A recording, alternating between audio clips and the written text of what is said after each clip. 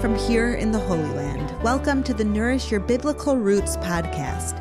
I'm your host, Yael Eckstein, President and CEO of the International Fellowship of Christians and Jews.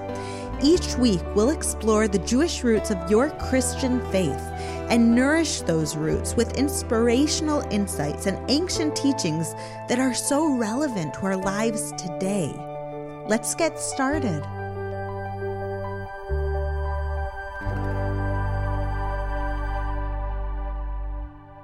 Gratitude is a hot topic these days as more and more people recognize the power of gratitude to positively influence our lives physically, mentally, and emotionally. But today we're going to talk about having a gratitude practice from the perspective of faith. I'm going to show you the roots of this practice in the Bible, how Jews have understood it for millennia, and how as Christians these teachings are very relevant to you. They apply to your own life today. We'll explore a passage in the Bible where God instructs us to thank Him and discover why this isn't as easy as it seems. And we'll learn why thanking God and having a grateful heart is more relevant now than ever before. Every week, Jews around the world read and study the same Torah portion known as the Parsha. This week's Parsha is called Eikev, and it covers Deuteronomy 7:12 through 11:25. In this week's Parsha, Moses continues his closing address to the children of Israel. He promises them that if they follow God's commandments, they will prosper in the land that He is giving them. Moses also reassures the people that God will help them conquer the land and that the land is good. In chapter 8, he describes an abundant land where bread will not be scarce and the people will lack nothing. This is where the verses that we will focus on today pick up. They are from chapter 8, verses 10 and 11. I'm going to read them to you now. When you have eaten and are satisfied, praise the Lord your God for the good land He has given you. Be careful that you do not forget the Lord your God, failing to observe His commands, His laws, and His decree that I am giving to you this day. In these verses, Moses directs the Israelites to thank God after they have eaten and are satisfied, and he cautions them not to forget God or His commandments. When I was growing up, I was always a bit self-conscious when I practiced Judaism in public. For example, when I made a blessing on my food before eating it, I would be worried that people might see me and think that I was a crazy person talking to myself, or even worse, to my sandwich. So I was very relieved when my father, Rabbi Chiel Eckstein, pointed out to me that many Christians also thanked God before eating, and that was considered a totally normal and celebrated practice. Today, I have many Christian friends that say grace before eating food, just like I do. And I know that in other faiths, it's a common practice as well, a beautiful one at that. As people of faith, thanking God for our food is a natural and beautiful thing to do. Just before we enjoy the pleasure of eating, it makes sense to stop and acknowledge that our food is a gift from God and to thank Him for it. But for Jews, what's very interesting is that the main prayer, thanking God for our food, isn't said before we eat, although we thank God before we eat too. The main prayer is actually said afterwards. In Judaism, we say a lengthy grace after meals because of the verses that I just read to you. The Bible tells us, ve'achalta, ve'savata, uve'rachta. And what that means is when you have eaten and are satisfied, praise the Lord your God. Did you catch that? Not when you are about to eat, but when you have eaten and are satisfied. But why does the Bible tell us to thank God specifically after eating? Is it any different than thanking God before we dig into our food? The rabbis explain that there's actually a big difference in thanking God before we eat and thanking Him after. The key word in the verse is satisfied. Before we eat, we are still hungry. It's natural to thank God when we still feel lacking and He fills our need. But once we are satisfied and our needs have been met, we are far less likely to acknowledge the source of our blessings and show appreciation for it. When we are satisfied, we quickly forget our hunger and the one who fed us. The nature of human beings is that when we are satisfied, instead of feeling grateful, we become forgetful. I want to tell you a story called When Money Falls from the Sky. I heard this concept explained through this story, which isn't a true story, but it's a true lesson nonetheless. In a certain town, there was a tall building that belonged to a wealthy man.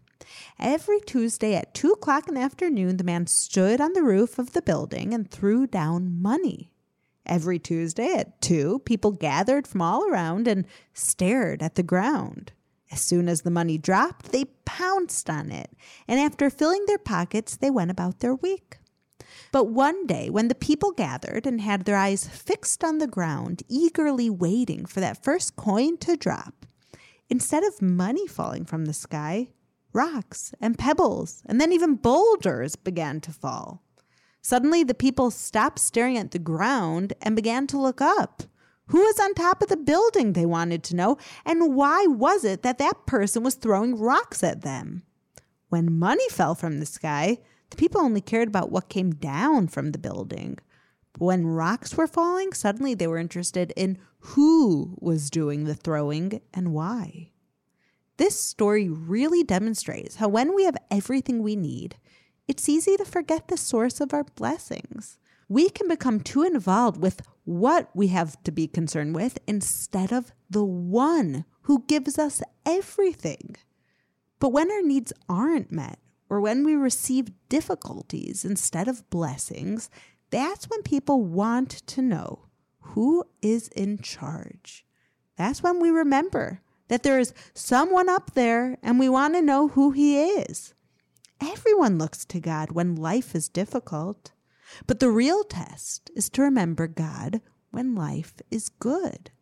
This is why the Bible specified that we thank God, that we acknowledge him as the source of all of our blessings after we are satisfied, after we are satiated, after we have finished eating.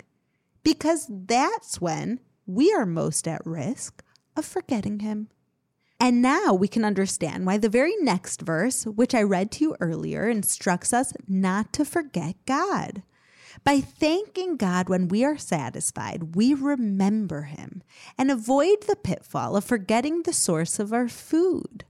Of course, the tendency to forget God when we are satisfied is not just relevant to food. It applies to all of our blessings in every area of life. Listen as I read verses 10 and 11 again, and then verses 12 to 14, which follow. When you have eaten and are satisfied, praise the Lord your God for the good land he has given you. Be careful that you do not forget the Lord your God, failing to observe his commands, his laws, and his decrees that I am giving to you this day. Otherwise, when you eat and are satisfied, when you build fine houses and settle down, and when your herds and flocks grow large and your silver and gold increase, and all that you have is multiplied, then your heart will become proud, and you will forget the Lord your God who brought you out of Egypt, out of the land of slavery.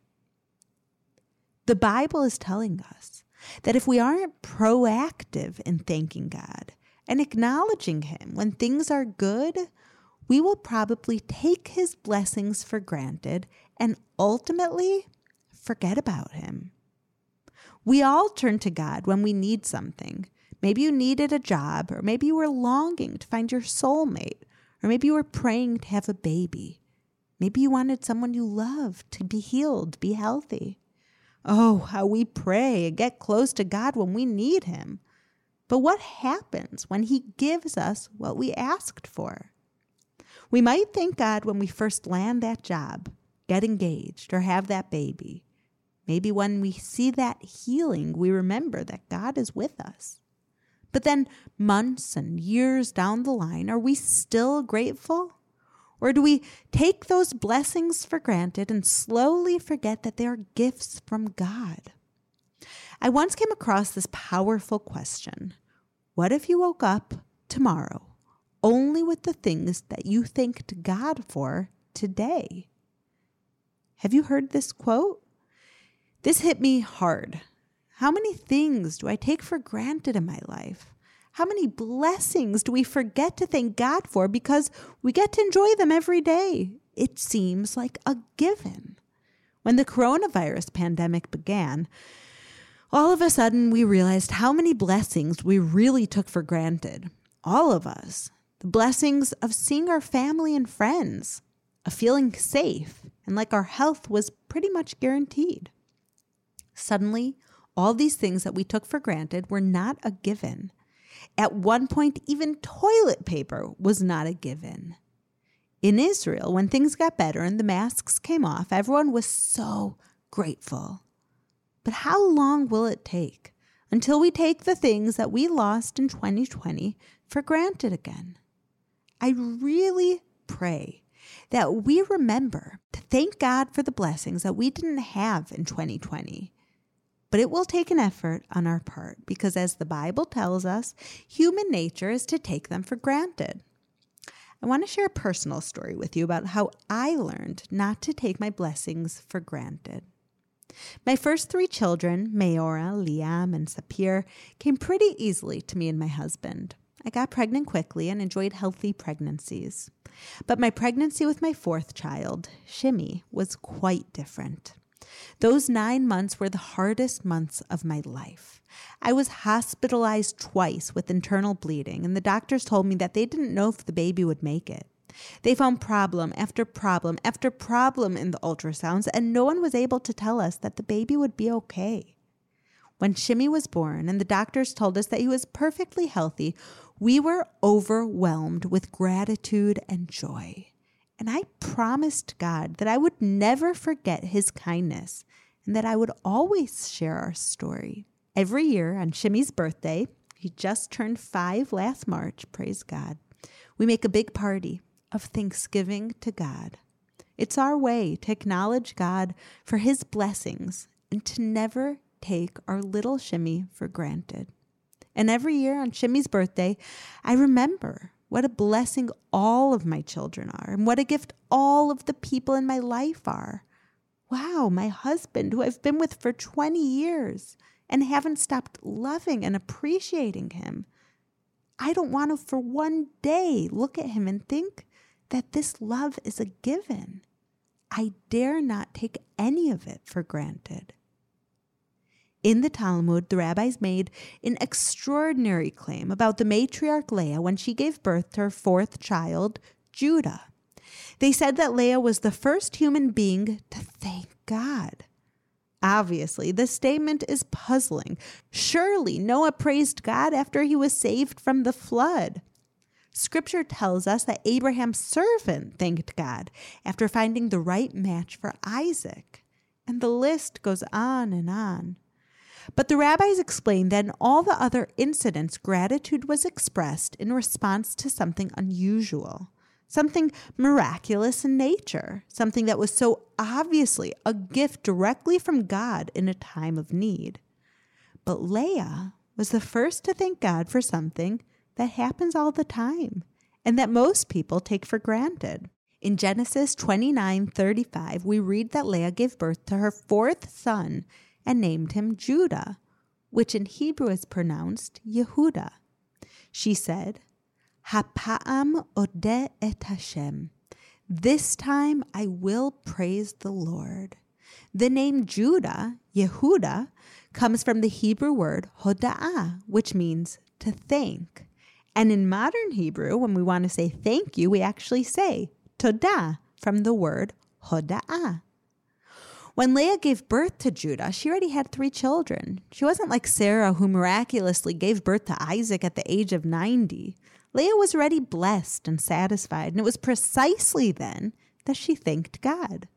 Leah recognized what I had to learn, that we can't take any of our blessings for granted. We need to thank God for every healthy pregnancy, every child, every person, and every single gift.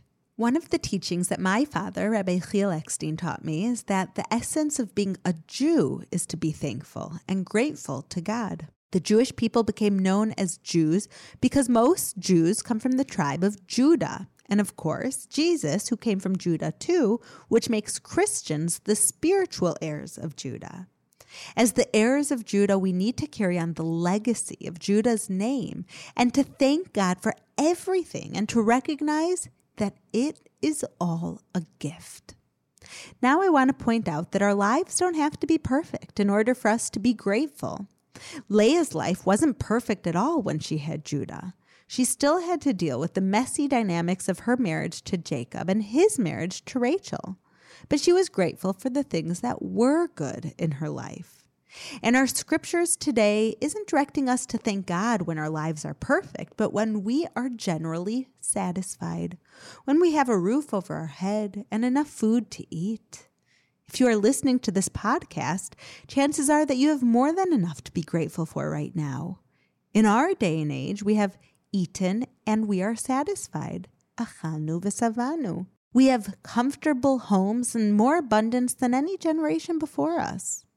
The times that the Bible was warning about when we might forget God because of all the affluence and conveniences that we enjoy is our times. It's our day. It's our lives.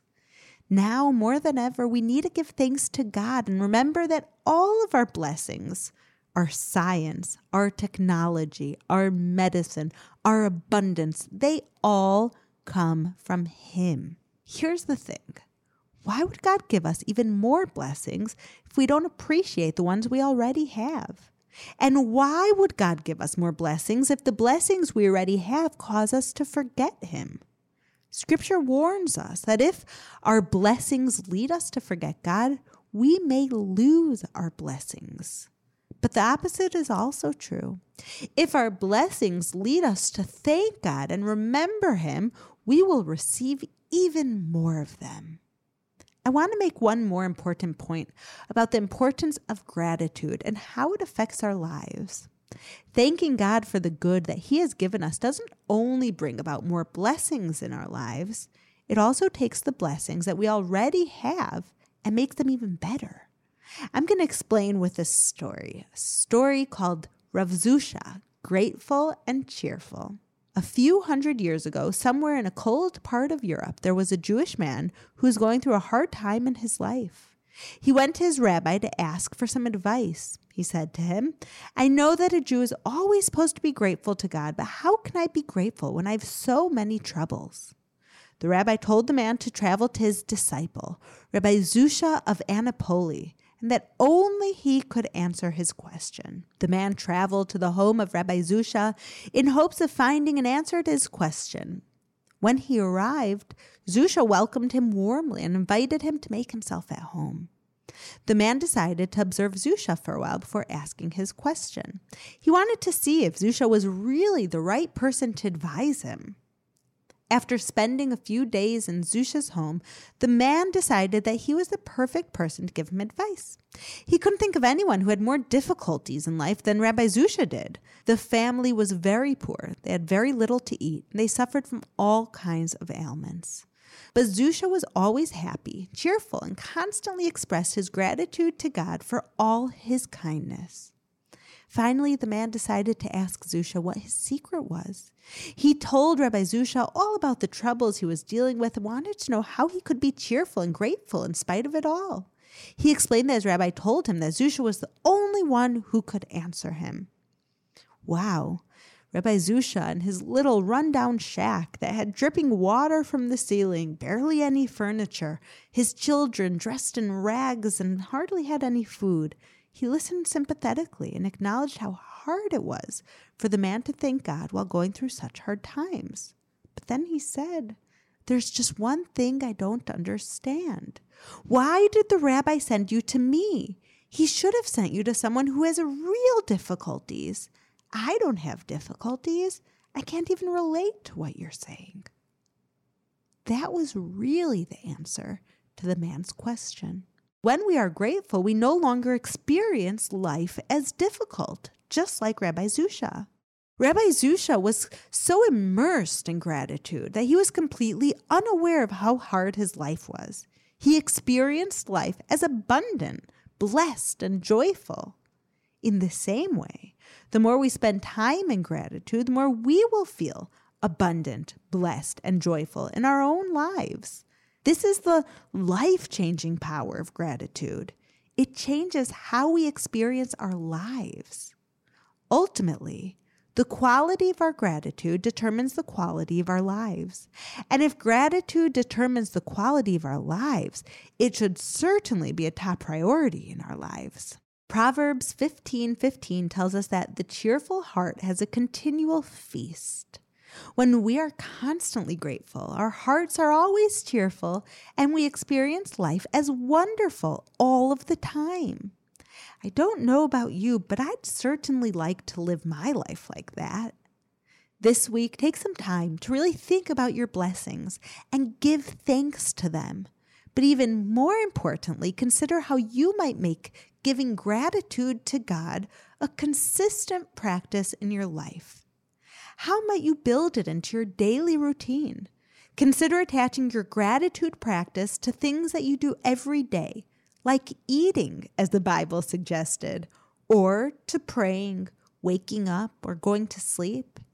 If you want to learn more about gratitude and the Jewish practices that I include in my own life, I want you to listen to an earlier podcast called How to Be Grateful in Hard Times. There will be a link to it in the show notes. Now is the time to make gratitude a significant part of your walk with God. And if you make gratitude a top priority, I guarantee you, your life will become something extraordinary. Shavua Tov, my friends. Have a wonderful week from here in the Holy Land. Thank you for listening to the Nourish Your Biblical Roots podcast. If you like what you have heard, visit me at mybiblicalroots.org for more of my teachings, videos, blogs, and books. You can also follow me on Instagram at Yael_Eckstein or on Facebook at Yael Eckstein. Shalom, and see you next week.